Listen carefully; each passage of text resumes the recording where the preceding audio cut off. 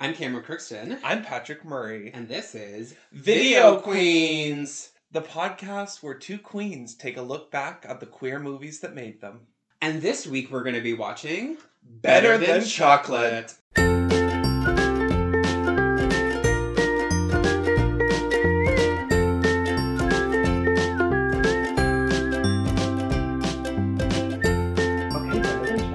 Better Than Chocolate.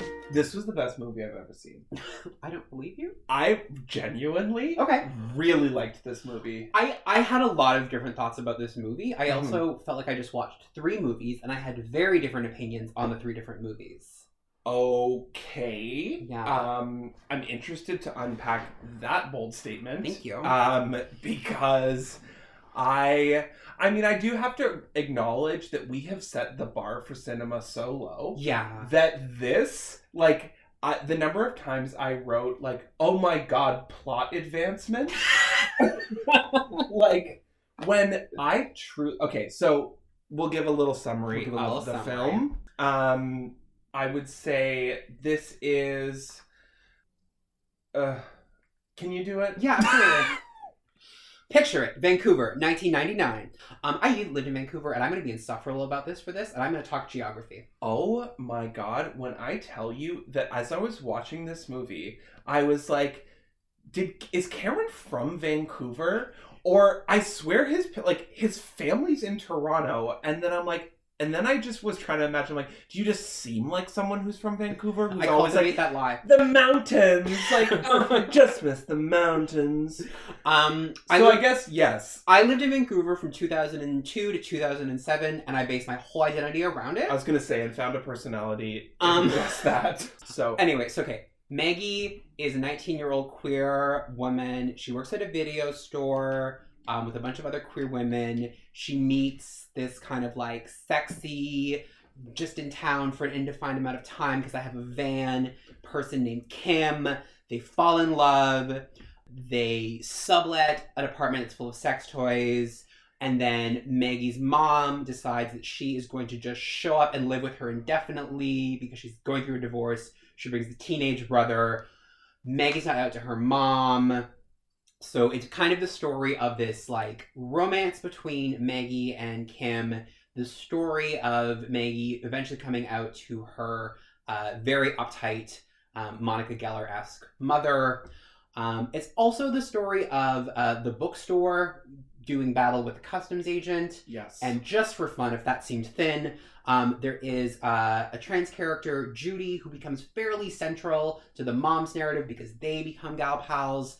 That's kind of it's a coming out lesbian rom-com set against the backdrop of bookstore drama.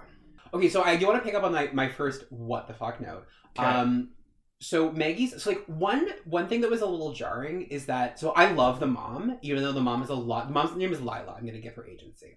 So okay. Lila is just very she's a little prissy, she's a little high strung. Yeah. Clutch. She has pearls and they're there. She's very Joan nope. Crawford? No. Collins? Not Collins. Exactly where my mind went. Allen? Joan Allen? In Pleasantville. Yes. Yeah, she's giving you archetypal suburban mom who is scandalized by literally everything. Yeah. And just needs a good vibe. Yeah. But she's also the best actress by a fair... she's the only kind of professional actress in this movie. And she is chewing all the scenery. So I did love every scene she was in. But the scene where Maggie calls her... So she calls Maggie because Maggie dropped out of school without telling her. And the mail came and she's like, well, it was addressed to you. So of course I opened it. And I was like, oh my god, I live for this bitch. It's a federal crime! And then, so the mom is like, how's your life? Maggie is living in a couch in the bookstore and lies and said, I just got an apartment. It's really big. What the mom hears is, oh, that must mean you have a 3-bedroom and I'm going to come live with you indefinitely with your 17-year-old brother. Yeah. Because boundaries, who is she? Now Maggie has to find an apartment. She is having to be in the closet around her mom, and she's just found love. In this hopeless place. She's also doing the absolute least to present as closeted to her mom. Yeah. but she's doing a little. They do have sex in... They're sleeping on the couch. There are no doors to the room they're in, and they're having very loud sex on the couch. I mean, power to them.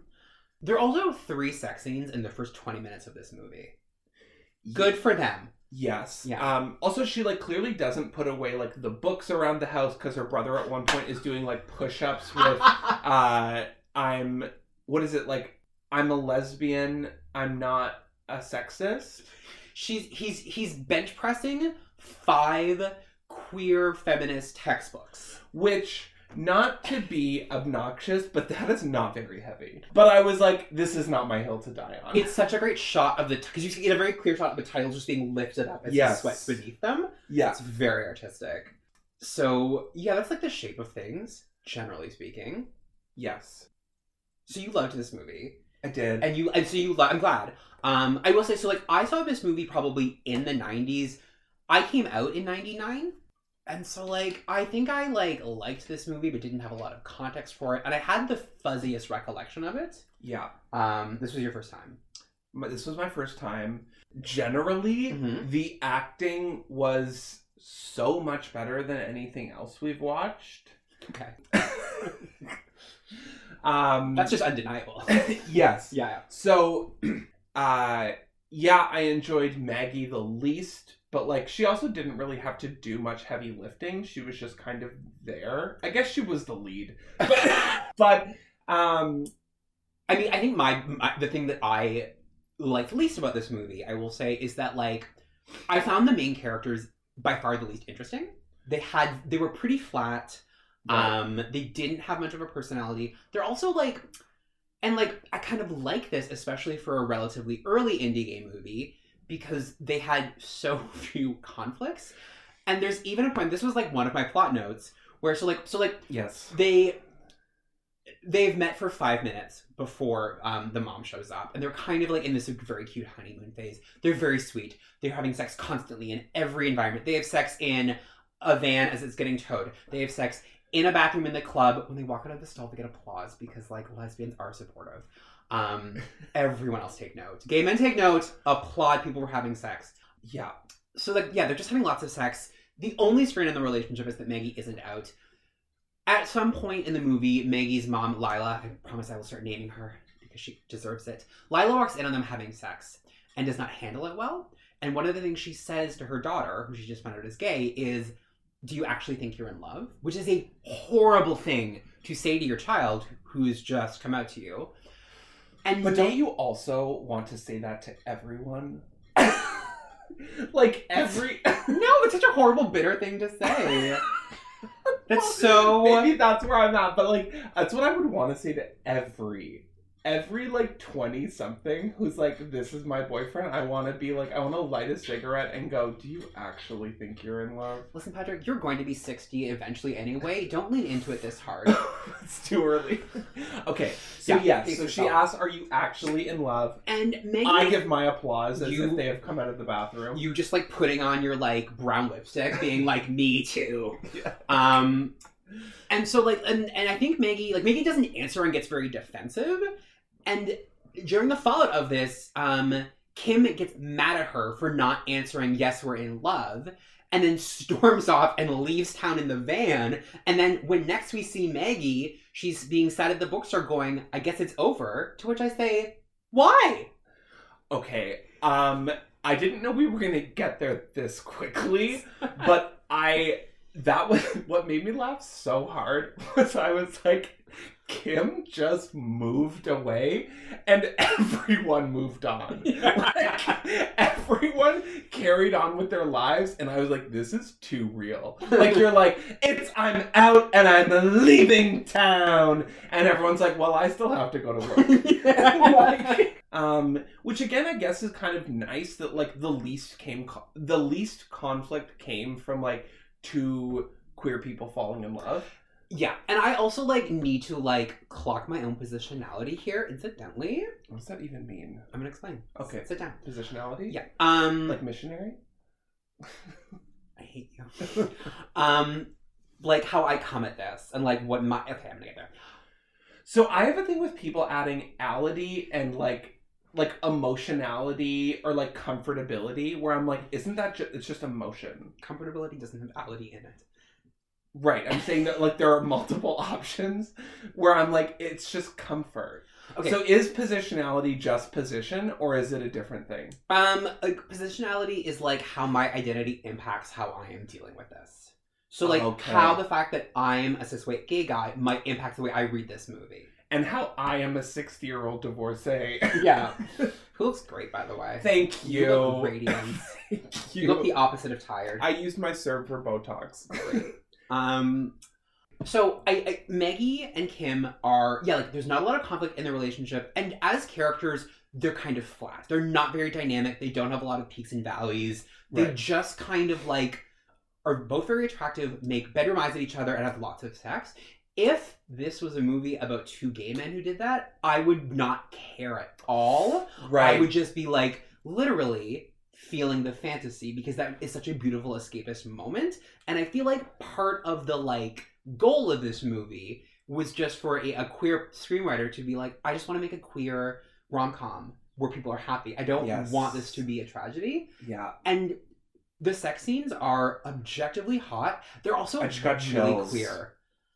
Yes. There's a scene, the second time they have sex, Kim is a painter. It comes up once in a while. And she just kind of like, some of the work she does where she paints on people and then they roll on canvas. So they're painting on each other and it's so playful and they're like, their bodies are very like, it's so not male gazy, their sex scenes. Oh my God. Yeah.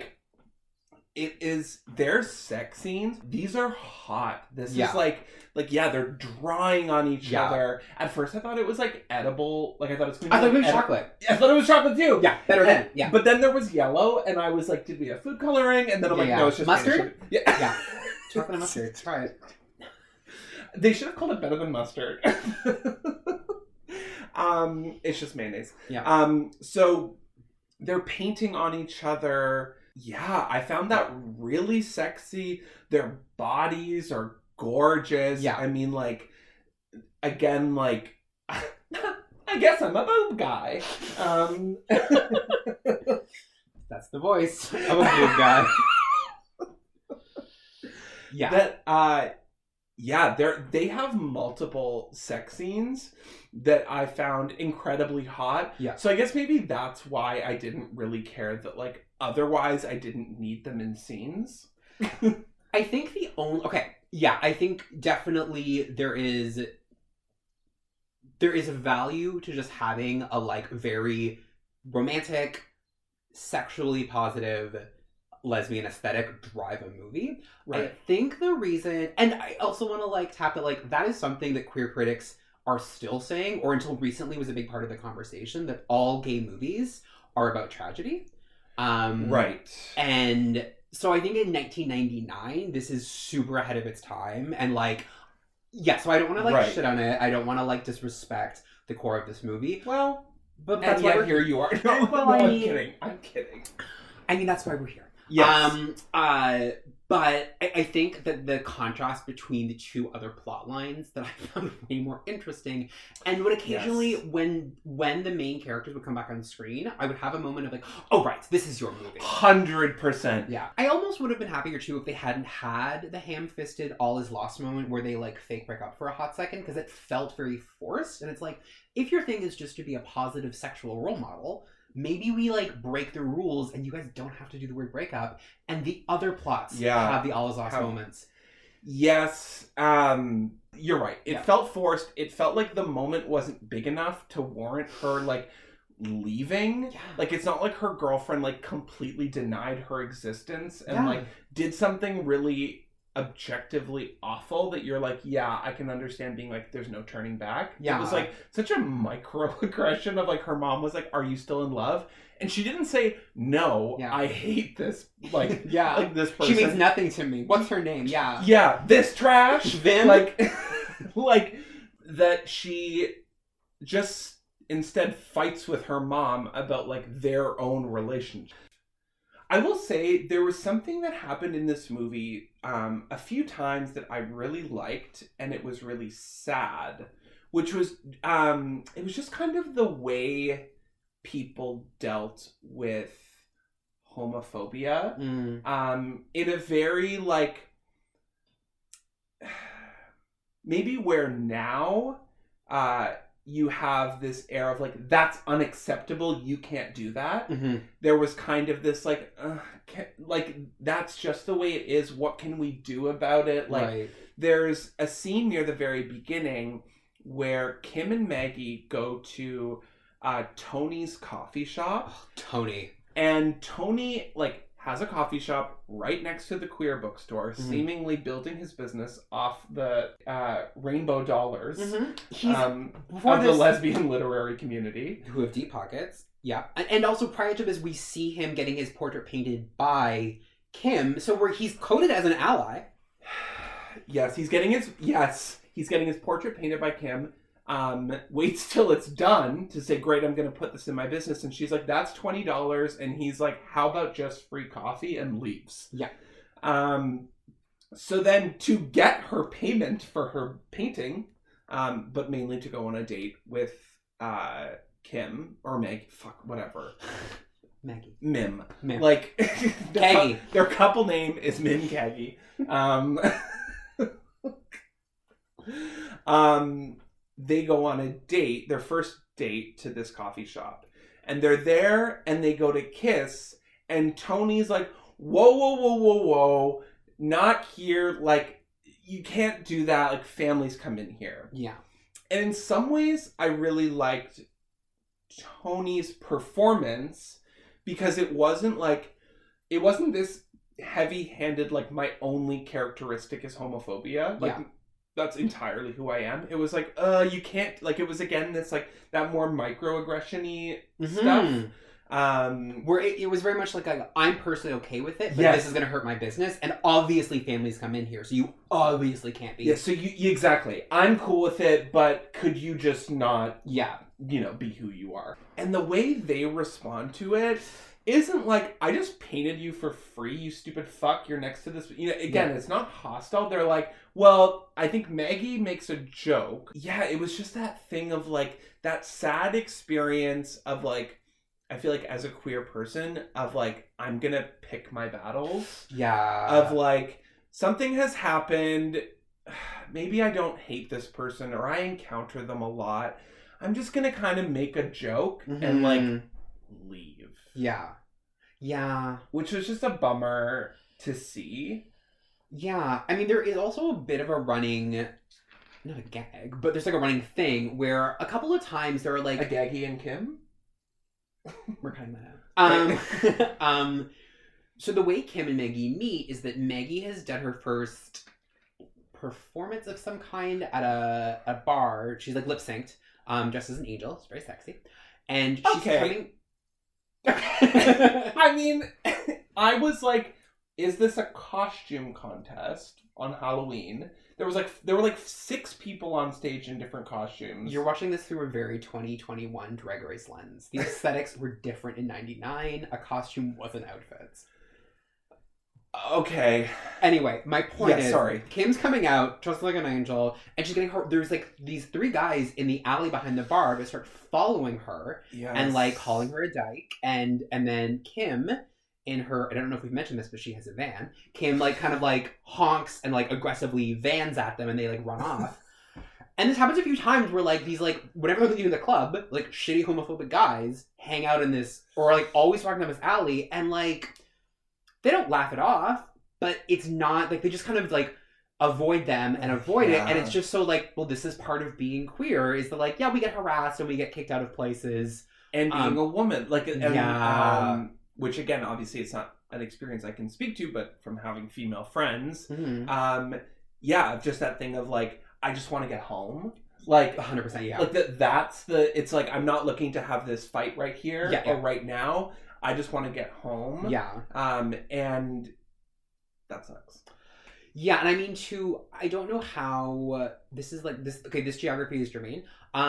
This movie isn't like very explicit about the geography of Vancouver, but like in the 90s, the gay village and the lesbian village were not in the same parts of town. Okay. And so like gay bars were in the Village in the West End, and so you were, I mean, like there was violence and you know things could be sketchy at night, but when you left a gay bar you were still walking through the Village, whereas gay bars for women were in the East End and which is like generally a rougher neighborhood, like it's close to like the like East Hastings, and you are walking through a neighborhood that has less of a community cohesion. So I think definitely for queer women, especially in this city at this point in history, there is a lot less safety. Okay. That's very interesting. I mean, I think that's also generally an issue because, like, generally in most villages I know about, there are less spaces for queer women. Mm-hmm. So a lot of queer events tend to happen at, like, a one-off. So you're very often in a neighborhood that is not necessarily your neighborhood. Right. So there's an added thing of, like, not only is it a lot more dangerous to be a woman at night alone, but also you don't necessarily have this community bubble. So I thought, okay, so then when they had the bookstore thing, the whole bookstore arc, can I tell you this is based on a real story? This one part of the movie is a real... So this happens not infrequently. This happened to a few Canadian bookstores, but there was a very specific event. Little Sisters is the bookstore in Vancouver, and they had this issue in the 90s where all of their shipments were seized by customs for being obscene. Okay. So this is like very much a little like documentary based on a true story moment. True crime. It's a true crime story that I'm chocolate. And I'm in. Yeah. Okay, so I feel like this was Cam's History Corner, which I love. It was, yeah. So my like issue with the subplot about the very real, actually interesting, bookstore thing is that it's so underdeveloped. There are only 3 scenes that deal with it. It feels like such a higher stakes than the rest of the things going on in this movie that it feels weird that it just like... So there's one character. Okay, first of all, hard pause. The woman who owns and runs the bookstore, Frances, is played by Canadian playwright and novelist Anne-Marie MacDonald. Okay. She wrote Goodnight Desmond. In her first performance? She's a theatrical actor. Okay. She wrote Goodnight Desdemona, Good Morning Juliet. Okay. You went to theater school in the US, so this might mean nothing to you. Right. And she also wrote a novel. It's like the saddest novel of all time called Fall on Your Knees. So she's amazing. She's a lesbian icon. Okay. That's really cool. But anyway, basically every 30 minutes in this movie, it'll cut to a scene in the bookstore. Anne-Marie MacDonald is like death gripping a phone, screaming, "Customs!" And that's kind of all we get. So we get one scene where she tells us the books have been held by customs. Yes. We get another scene where they go to the customs office, they make zero headway. It is upsetting, it's frustrating, but the customs office basically says, like, we're holding these are obscene. Anne-Marie MacDonald's like, no, the Supreme Court has said this is okay, you can't do this. And she's like, and the guy's like, well, we're customs and we can do whatever we want. And then later on we get like a moment where like we're told the customs people are coming to seize the books and they're gonna like put us out of business. And this lines up when Maggie is just broken up with Kim, so she does a protest piece where she stands naked in the window and writes obscene across her breast. It's very powerful artistically. But in an obscene lesbian. And yes. then on her vagine is pervert. Obscene lesbian pervert. Which is important. Which is all important and lovely, but the thing is like that gets so much less screen time than every other plot in this movie. Those are the only 3 scenes. We also don't get a resolution. We do not get a resolution. This movie, okay, so like as the almost raid on the bookstore is happening, skinheads come, they throw fire through the window, Tony's installing a stove, so the whole building blows up. And no one is injured. Tony has black soot, like he's a cartoon character. Judy walks out looking not even an ounce disheveled. Like, Maggie was standing by an open window, by a glass window, naked. It blew up. She has not a scratch on her. At the end of this movie, we get a like little like vignettes that tell us how everyone has ended up. And we get every couple, how they have like progressed, what they're up to, what they're doing. What we don't get is what happened with customs. Yes. Did they rebuild the bookstore? Did they have insurance? Was the homophobic insurance agent a problem? Like we get no. So like. Yes. A movie about a lesbian bookstore that is being embroiled in a battle with customs is so interesting. They did not give us that. We get just like the lightest dusting of this political, what I'm calling a C plot. Okay, it was, how dare you, it was the B plot. And Judy was the B plot. But okay. Yeah. And I made a case for that in my mind as existing in the same world as Tony's homophobic coffee shop. Okay.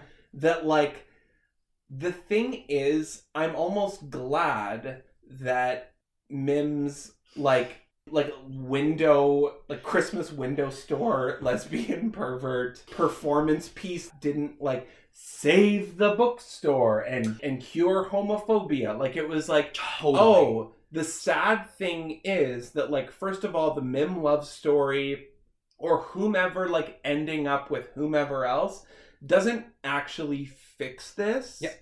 So it's like, yeah, Francis is probably still fucked. Mm-hmm. Like, this customs thing is not going to be fixed overnight, and maybe I'm kind of, like, giving this a bit too much credit, but I kind of like that didn't get resolved. So I like that it didn't get a bow wrapped around it, because I'm aware, like, it would have been very annoying if one performance art piece had fixed homophobia. Yeah.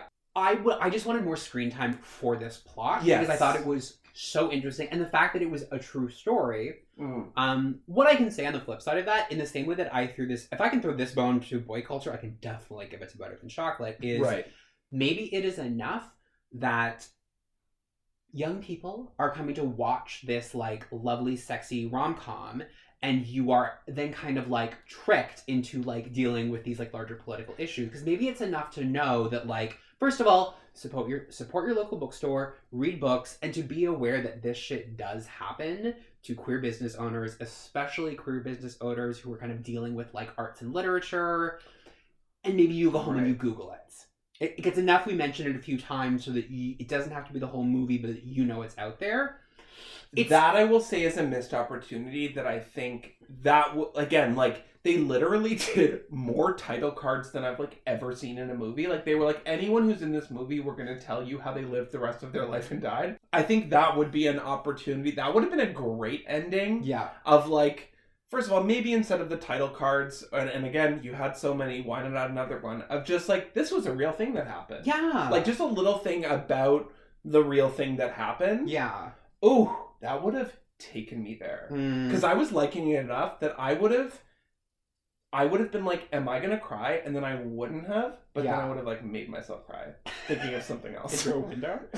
Yeah, like, if you're interested in reading up. So again, Little Sisters Bookstore in Vancouver did go through this for real in the 90s, and that's what this is based on. There was another big issue in the early 80s, late 70s with The Body Politic, which was, like, the first queer publication in Canada. It was very, like, kind of a trailblazer, problematic racially, problematic sex-wise in terms of sexism, so, like, grain of salt. But they also had an issue where all their books were held up by customs for being obscene, and in the 70s they had even less protection and support. So they did a lot of kind of, in terms of, like, the legal battles they did, that set a lot of precedent for gay rights. So worth a Google.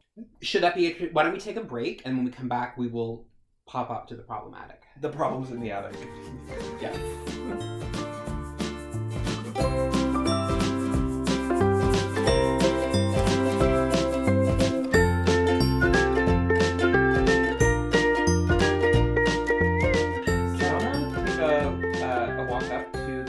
Problematic? Yes, absolutely. The Be Problems careful. in the Attic? It's very dusty up here, so, you know, if you want a smock, I have several. Okay, so some problems in the attic. Yeah, I have 2. Okay. I think I have 3. Oh my god, it's not a contest. But if it was, it would be golf and I'd be winning.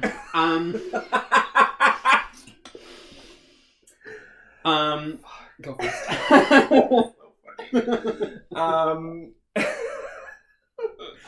God, that was good. Okay, so this is okay. So I did write down at a certain point. I was like, okay, minus 10 points. We're 30 minutes in, and so far everyone is white. Mm-hmm. Now I did look up, and I did look this up, and actually, I stand corrected. Kim is biracial. Oh. Kim is biracial, Jamaican and white. Okay. So there's that. That being said, everyone else is white. Yeah. So that was definitely a problem in my attic. My attic has a very similar box to yours. Yeah, like the fact that the cast is not small. There's a lot of characters running around, which feels very like 90s and also 2000s and also 2010s. Yeah, it's not great, and it does kind of imply that like a gay movie is a movie with all white people. If you want to have a person in color, that's like a different subsection, which is like horribly problematic, right? And is a form of erasure. So like, yeah, really you would sucks. only allow someone who like pass it, like, you know, again, like obviously Kim is very light skinned, and blonde, and it's never acknowledged, which again, like, it's not like it always has to be. It's not Kim or the actress who plays Kim's job to be a token, but I think from like the casting and creative team to have what's an ensemble piece of about 8 characters who all get a decent amount of screen time, to have no characters of color other than Kim, who arguably passes for white, is not great, guys. Not great. Yeah. I would say, okay, my other problem in the attic is because I also had to look this up just to confirm. I guess one of my problems in the attic was just the general lack of articulation around the name Judy, because at first I thought I wrote down Ginny, then I wrote down Jerry, then I wrote down Jury, and then I got to Judy. I did not have this problem. I heard Judy right away. No, it was very clearly Ginny, Jerry, Jury, Judy. The Judy's out on this one. Only Judy can judge me. So Judy is played by a straight cis actor. Yeah.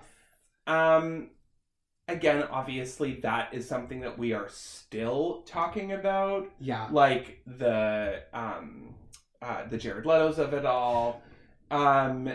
So this is not, again, like existing when it did. This is not, it's still a problem in the attic. I understand that was a different time. For me, there was a weird moment. It was kind of the moment that I was like, I have a feeling that this is a cis actor, where Judy got really serious about something and dropped the voice. Yeah. Dropped her voice into, like, it was almost kind of that, like, Tatiana same parts thing of, like, the same parts. And it's a moment where Judy's very angry, and she's like, and she does, like, a very, like, breathy kind of, like, high register voice, and there's a moment where she's, and I'm pissed. Yeah, and I was like, yo! Yeah. Yeah, it didn't feel... Because again, it wasn't... I mean, I guess luckily, I don't think it was played as a joke. It definitely wasn't. It just didn't feel super accurate. And again, we're two cis white guys. We're yes, not the authority on this. But yeah, I think just like, from what I know, it was a red flag. Overall, I did enjoy the performance. Yeah. So like, I had the same thing, and I actually wrote down, this feels very Jared Leto, because it is a cis actor playing a trans woman. And like, you're right, in 1999, there is a certain, it's progressive to have a fairly well-rounded trans character who is like, she gets an arc. Yeah. She goes through a lot. She is portrayed as being both sympathetic and likable. Yeah. And this is a point in history where this is, I think, right before Boys Don't Cry came out, and then Trans American is even a few years later. Trans America. I'm too young. So like, this is a little point in history where that's like being like excused. I mean, I have like mixed feelings. I may have said this before in an earlier episode, where like, whenever someone's like, well, that hasn't aged well, or it was a different time, it's like, that's kind of like saying cigarettes weren't bad for you then. It's like, this was actually never okay. Right. But just in the way that politics and progress play out is that we weren't calling this out then. Right. Still not great. And to like sort of rewatch this in a movie now, that is something that might be a hurdle to someone, and it might be a reason not to watch this movie. I also did actually kind of like the performance beyond that. Yeah. And I liked a lot, like, so when I say that this was 3 movies, my favorite movie was a gal pal comedy between recently divorced uptight Lila and Judy. Like, that was all my favorite scene. They were pronounced Jury, but... okay, Jury Duty? Yeah, you're excused. That's the name of the movie! Jury Duty, but the character's name is Judy, so it makes no sense, honey bun.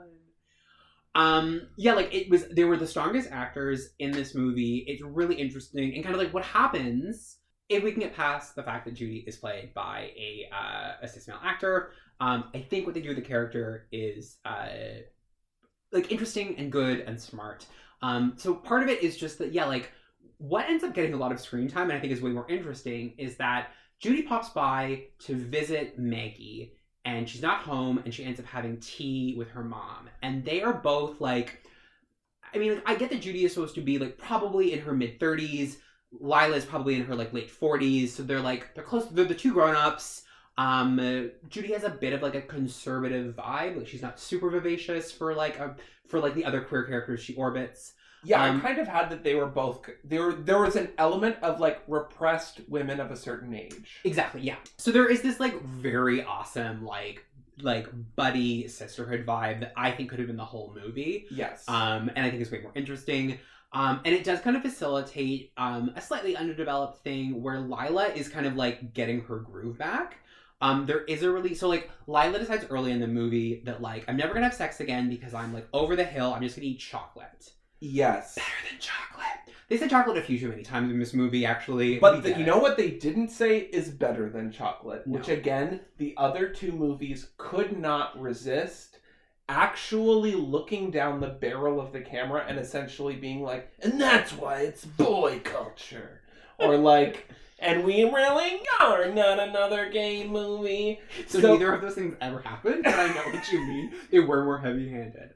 Yes. Yeah. So I honestly, like, again, like, I felt like I was just waiting to accept the moment that she was like, oh, and I guess it is better than chocolate. I mean, it did that drive when me, they didn't, it was very satisfying. It drove me crazy waiting for that song to play, and that song plays in, like, the second last scene. Okay, so I didn't know. For those of you under the age of 33. No, I know the song. Okay. I didn't know the song was called Better Than Chocolate. It's actually called Better Than Ice Cream. Oh. Yeah. Okay, well then it's a good thing I didn't know that it was called Better Than Chocolate, because it isn't. Yeah. Yeah, I just knew that song was called, like, na na na na na.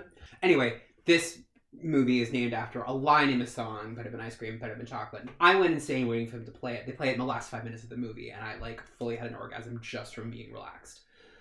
But I digress. The mom eats chocolate sometimes. Okay, so, I regress. Was the song written for the movie? No. That's annoying. The movie was named after the song. Trying to capitalize on her Lilith affair. So they were like, let's name the movie after the song, but it's not the name of the song, but it's a better lyric in the song. Because if the movie was called Better Than Ice Cream, I'm good. Yeah, I mean, I think it would have been harder for them to just shoehorn in metaphors about ice cream and have them constantly just eating, like, ice cream cones every 5 minutes, being like... Okay, first of all, it's a tub of ice cream with a spoon, and it is not hard to be doing any activity while eating it. That's a good point. Okay, so, Better Than Okay, so... Great. Okay. I don't think I know. There's no cherry on that. Okay. There's this, I can't remember why I'm telling the story, but I'm going to describe this scene where the mom is, like, popping bonbons like it's her job, and she is she goes to, like, sit down on the bed she's staying in Maggie's apartment, and she looks under it for some reason, and Maggie is subletting this from a woman who runs like, self-pleasure workshops, and so, like, the whole place is just, like, covered in dildos. There's dildos on every surface. There were so many dildos for some reason in plants. There is, like, a moment where Maggie and Kim are trying to de-dildo the apartment when the mom shows up, and they don't get them all by a long shot. There's still dildos everywhere. But anyway, because it's like in the first 3 seconds, the brother is holding a dildo, being like, yeah, being like, yeah. But anyway, so the mom is, like, eating chocolate, and she has a perfect circular, like, pot of gold chocolate in her mouth, not quite in the mouth. It looks exactly like a ball gag. And she opens up this box of what are revealed to be dildos and sex toys and vibrators, does not chew the chocolate. It is in there. And she, like, takes out one, and it starts kind of, like, playing with, or, like, experimenting with the dildos with this, like, chocolate ball gag in her mouth. Then takes it out, does not chew it, doesn't, like, could just swallow it easily. No, takes out the uneaten chocolate with a bite mark in it, puts it by the bedside table, and starts playing with the dildo, or the vibrator, because the vibrator is better than chocolate. Yes. It's a really cute scene because she's wearing these, like, fluffy slippers and pleasuring herself with a, like, oscillating... A rabbit. Yeah, an oscillating vibrator, and like, kind of giggling. I loved the giggle. It was really a fun scene. Yes. And it wasn't a quick cutaway. Like, we spent a lot of time with her facial features. It was the laughter. She came and then she laughed, and she wasn't laughing at herself. She was just laughing joyously and freely. She wasn't doing gross, like, she wasn't doing porn noises for a guy. She was like, it was about her feeling pleasure. Yes. And so I think... And the only comedy was that then the batteries died, and I was like... Again, I didn't know if she was going to have to go on a whole journey but then it was like, she's literally got a box of sex toys. Like, there's so many batteries. She solved it really quickly. She harvested another vibrator, her favorite vibrator. And she's so fucking focused. She's like, I gotta do. And she gets it done so fast. Yes. So I think the reason I bring this up is that, like, there is a fairly interesting narrative with Lila where this is actually about her learning who she is outside of a relationship, because initially we meet her and she's like, my husband left me, I'm never gonna have sex again, and I basically have no identity now because my whole thing was about being married. So the fact that she discovers that she can pleasure herself, that she can eat chocolate, and that she develops this relationship with Judy where they do kind of, like, lean on each other. Like, she gets her first job, she sells houses, she sells Judy a house, they're painting it together. And it is kind of a cool moment where you get that Lila gets a sense of who she is because she can have a relationship with a woman. She learns she can express rage with Judy, where they, like, throw paint at the wall. They get drunk together. Lila actually teaches Judy how she's gonna go for it with Francis. So I really liked that was actually so that although there was a lot of like political trans visibility content around Judy, she wasn't 100% defined by that. Part of her narrative actually was about having this, like, gal pal relationship with this woman. Yes. So there are two moments I want to talk about. There's also a great moment. So, like, Judy identifies as a lesbian also. Yeah. And she does get trans verbally and physically bashed a lot in this movie. But in one of the last scenes, when the guys that threw a flare through the bookstore window are leaving, they yell at Judy and they call her a fucking dyke. And Judy, with a smile on her face, says, "Thank you." Thank you. Because it is a slur that affirms her gender. Yes, I know. I love that. Yeah. Yeah, that was really cute. So Judy works full-time as a cabaret singer. And Judy gives a performance called... I'm not a drag queen. I'm not a fucking drag queen. I'm not a fucking drag queen. And I need to just, like, unpack the significance of this moment. So, like, this is always going to be an interesting song, I think, but in the context of the 1990s, this is really fucking important because this is a time in which the conflation between drag and trans identities is kind of reaching a fever pitch. Right. I mean, like, we're in a cultural moment now where there's been a lot more press around, yes, of course, trans people can do drag. Yes. And yes, of course, trans people can do drag. Of course. Because, like, again, even, obviously, like, in the, when did Drag Race come out? 2009. Okay, so, like, even in 2009. Yeah. Even into the 2010s. Yeah.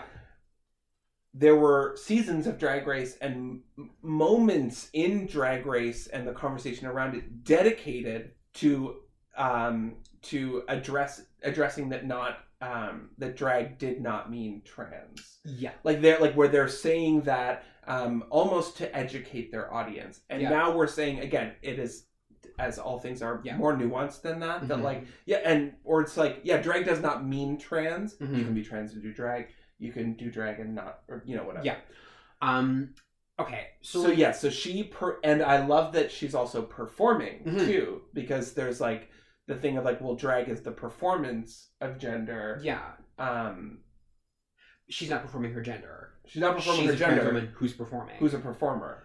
And so I think this is so important in 99 because one of the, I think, the reasons that the current debate has kind of landed the way it has is that, like, so, okay, like, the history of trans people performing in drag is long and storied. I can and have talked about it for hours. Yeah.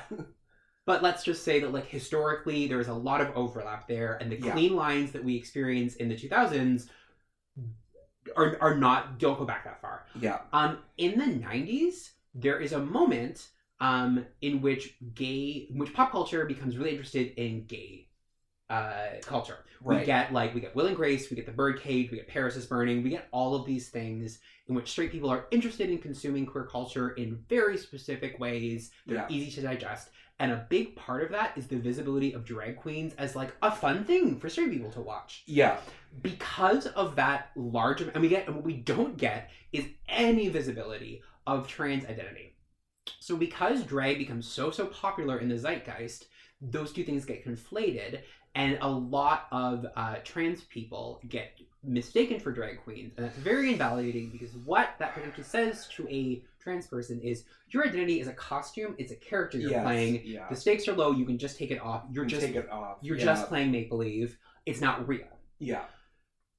On the flip side of that, there is transphobia and stigma around transness is so ingrained that a lot of drag queens, whether they're cis or maybe more fluid, want to distance themselves from transness. So they double down that binary and they say, whoa, I am not trans. Trans people have a mental illness. This is just a job.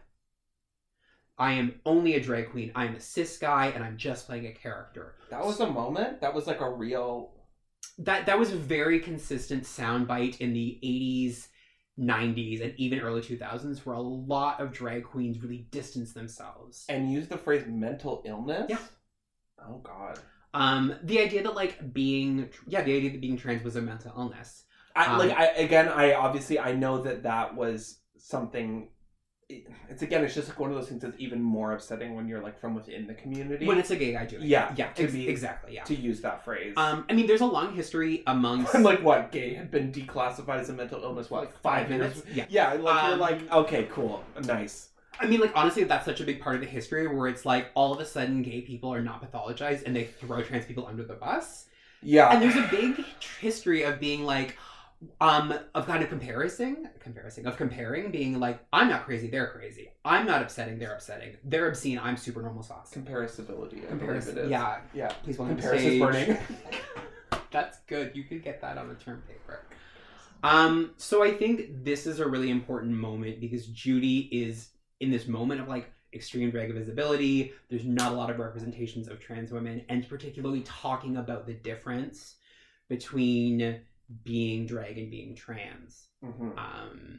And she's not singing trans women can't be drag queens. She's singing I personally am not a fucking drag queen. This is not a costume. I'm real sauce. Yes. And so I thought that was such a cool little historical detail from a movie from the 90s with a trans character. Yes, I really liked that song and performance. So this movie, would you recommend it to an audience, to a listener? Yes, I would. Yes, I agree. I would recommend this movie to anyone. I think this is a particularly good movie for like a newly out young person. Yeah, probably female identified. Although I saw this as a young gay guy and I liked it. But there is something about the love story is very, like, it's sexy and it's, like, affirming. And there's just, like, because it's a queer ensemble piece that is pretty ensemble-y, you get such, like, a broad sample, not unlike a box of chocolates, to a queer universe. Like, it's a pretty... All the chocolates were white. If all chocolates were white chocolate, which is not real chocolate. Right. But I digress. I think this is a really a cute coming out movie and a good movie for someone who's just come out. Yeah, and again, like when you're newly out and you want to see yourself represented. Yeah. It's nice to have it be sexy. Well, like, that's like the thing is, it's a bit of a fantasy. Yes, and Yeah. there were good sex scenes. Like, I loved the sex scenes, Mhm. and I am not attracted to women sexually. I think it's also really important. So I'm really glad we watched this movie. We haven't talked about this on air, but like we are very intentional that we don't only want to review and watch movies about cis gay guys. Right. There's enough movies we could do that, and that's a big problem. But like, Yes. I think it's really like, if you're someone who's only ever watched your story on screen, like, pick up Better Than Chocolate. Like, I think it's like representation is really important. It will broaden the way you see larger members of your community, of the world. Do yourself a favor, watch a lesbian rom-com once in a while. Yeah. They're really, it's good, and I got a lot out of it. Yes. Yeah. Because again, like, if your only impression of any type of anyone, how they identify is limited to your personal experience, sometimes you don't have a very well-rounded view. So sometimes media can help with that. Of like, oh, you're literally like following someone's story. Yeah. And you have a protagonist, you have villains, you have whatever. And like everything so far, they are readily available on YouTube. So, well, thanks for listening. And remember, you can email us movie suggestions at videoqueenspod@gmail.com or tweet us at videoqueenspod on Twitter. If you're looking for a way to support the show, you can rate and review us on Apple Podcasts. That really helps people to find us, or just tell your friends. Word of mouth is super helpful. And of course, don't forget to subscribe so you don't miss an episode. Bye. Bye!